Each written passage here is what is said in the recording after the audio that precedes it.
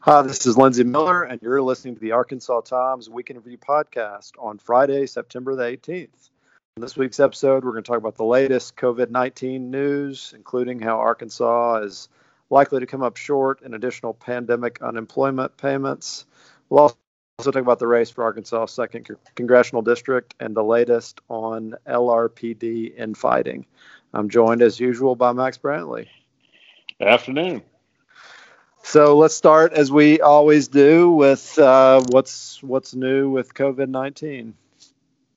Well, there's just an awful lot of it in Arkansas. We're solidly in the top 10 of states in the growth rate, and the governor thinks, well, we're just doing a lot of testing here, and that means we're going to really be able to trace it better and back to work. To me, one of the most interesting things that happened this week was an MSNBC interview with Anthony Fauci, the esteemed epidemiologist, last night, in which he said, it's pretty clear that bars and restaurants are a problem, particularly in hotspot areas, and we need to close them to reduce the rate of transmission. And of course, we reopened these a long time ago, and Asa Hutchinson's firm belief is that there's no proof that that's caused any problems in Arkansas. And as I've said before, I guess it's just magic that we're one of the leading states in the country for new COVID-19 cases.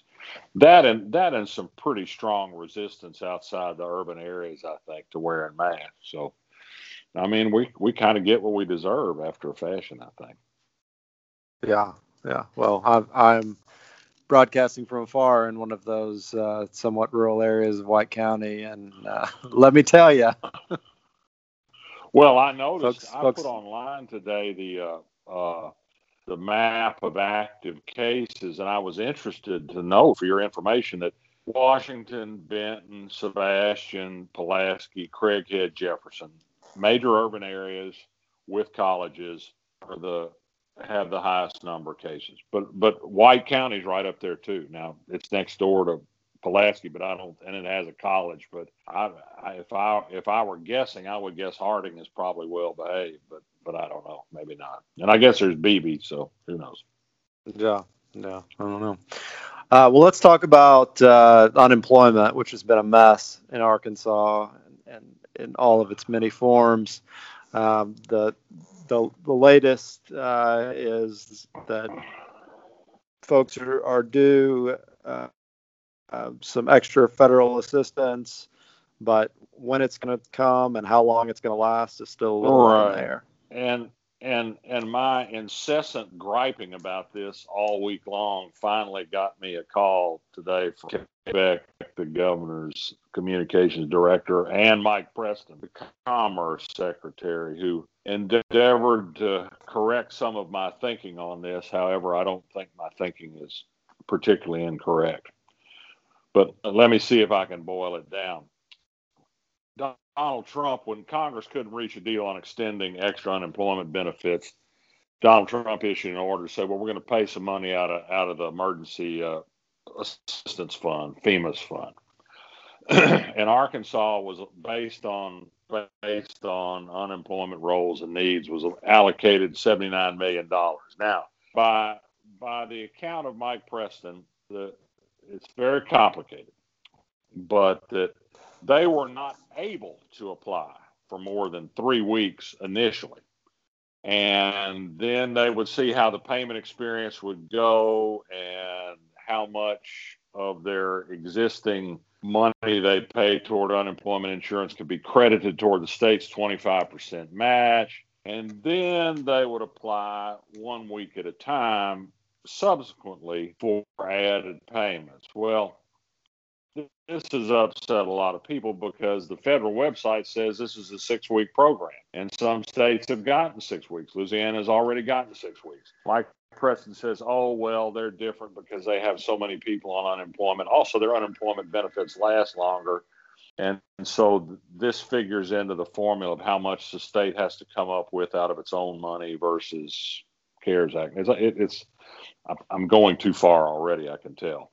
But here's to me the long and short of it. Yes, Arkansas could qualify for 6 weeks if it's willing to pay for it. they're not ready to make that commitment yet, because ultimately the legislature would have to vote to provide more money to continue this extra benefit.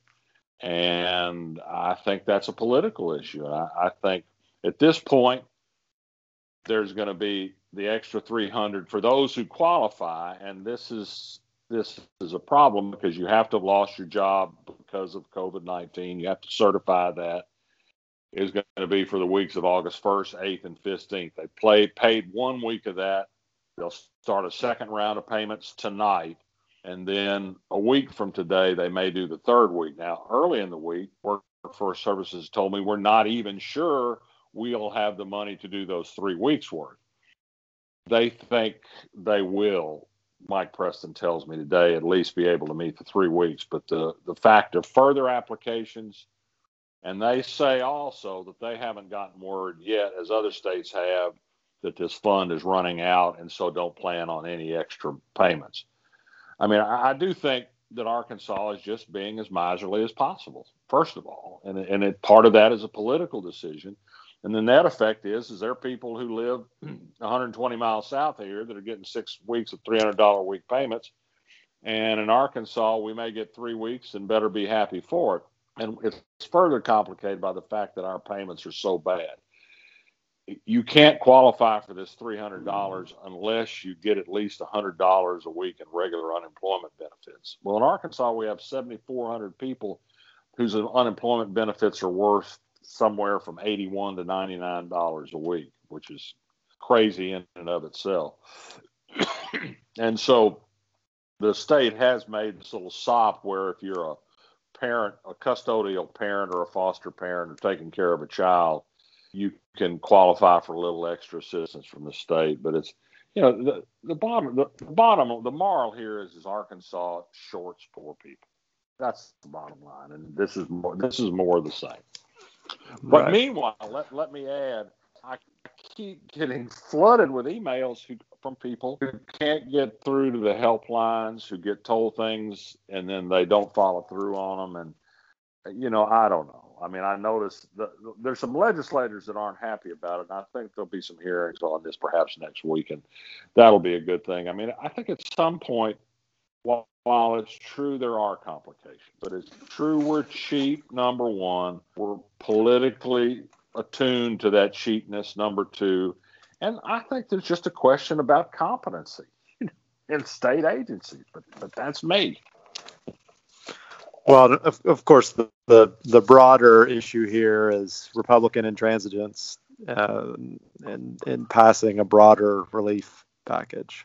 Oh, right. And I mean, there are many Republican legislators who think unemployment benefits are an incentive not to work.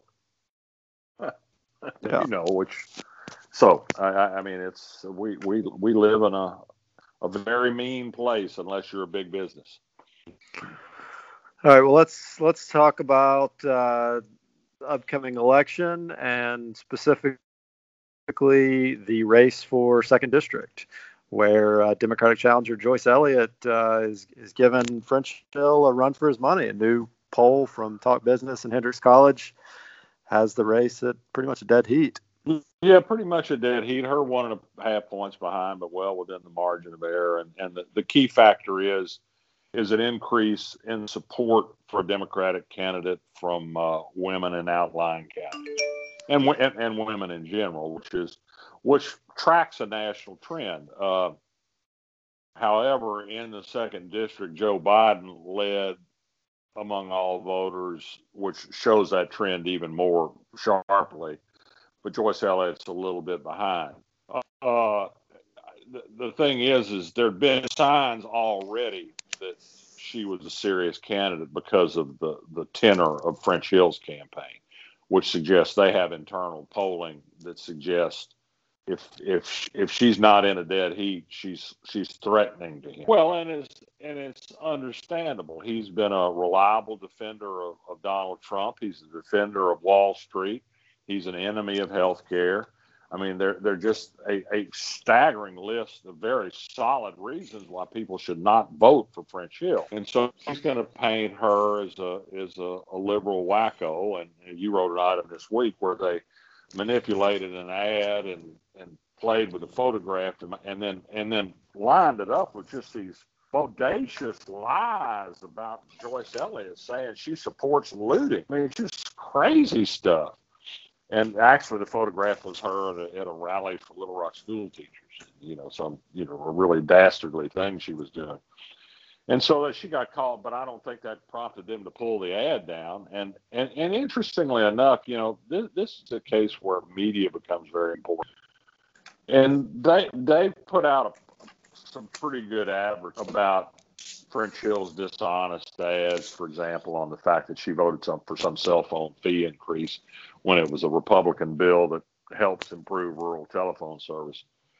And her advertising has pointed that out. I don't know if she'll have a comeback on this dishonest photograph ad, but I haven't seen any reporting on this dishonest advertising in the state's largest newspaper. Not that it's that large anymore, or on the TV stations. And that's where a lot of people get their news, particularly TV. And I think that there's not reporting on it. It's an open question on whether that will get through about how desperate and dishonest French Hill is. And so it's just hard to know. I did a story today, which was interesting to me because all of this stuff is coming out of the same workshop. It's coming out of Gilmore Strategies, which is the PR lobbying consulting firm that was formed by a bunch of former aides to Asa Hutchinson, and they're getting rich off that connection. They're getting all the Republican candidates. They're getting all the lobby business, and they got French Hill's business, and they're just one of the slimiest bunches going. And I stumbled across something that was fairly interesting today. They've gone after Eddie Cheatham, a Democratic senator in South Arkansas, who also voted for the cell phone bill, and now they're ripping him up with these mailers that saying he's a tax and spender, an awful guy. Well, he's running against Ben Gilmore, who's an aide to Tim Griffin, and the brother of John Gilmore, who's the head of this ASA Inc., I call it, this law firm that's getting rich off its ASA connections. And the bottom, not only is it hypocritical on that account that they're helping Ben Gilmore by using something that John Gilmore's patron supported, but it turns out that one of their lobbying clients is a company that hopes to get business from this cell phone tax. So, I mean, it's just a double dose of hypocrisy. But and then they're running these ads for cookie cutter. They're running the same ad for Republican candidates around the state, where they just change the name and picture in it of who it's for, and it depicts the Republican Party as a party you want to go to protect you from COVID-19 because Donald Trump's done such a great job. Not to mention Tom Cotton going after the Chinese virus. And I think, really, are Arkansas voters this stupid or this gullible that they will say, yeah, man, Donald Trump, he's really the man on COVID-19, and so I got to vote for this guy? I mean, really? But maybe. I mean, that's what they pay these guys the money for, and they've certainly won a lot of legislative races in Arkansas. I'm just glad they don't have Barack Obama back on all the mailers again. I'm kind of surprised they haven't gone to that well again. Yeah, well, the mailer there was a Facebook ad actually that you referenced that. Oh, right. Facebook ad.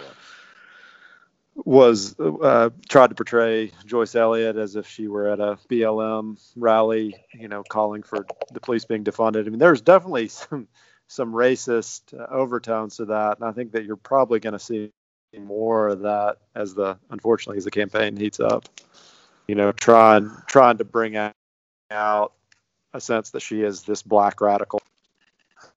No, and I was hoping I would see it again, but I caught the tail end of a TV ad last night. It was another Joyce Elliott's a tax and spender, and any taxes that have been passed in the last few years, I mean, including the highway tax increase, that's been the work of Asa Hutchinson. I mean, and I guarantee you, French Hill is for anything for the highway lobby. I mean, if we want to talk about taxes, but.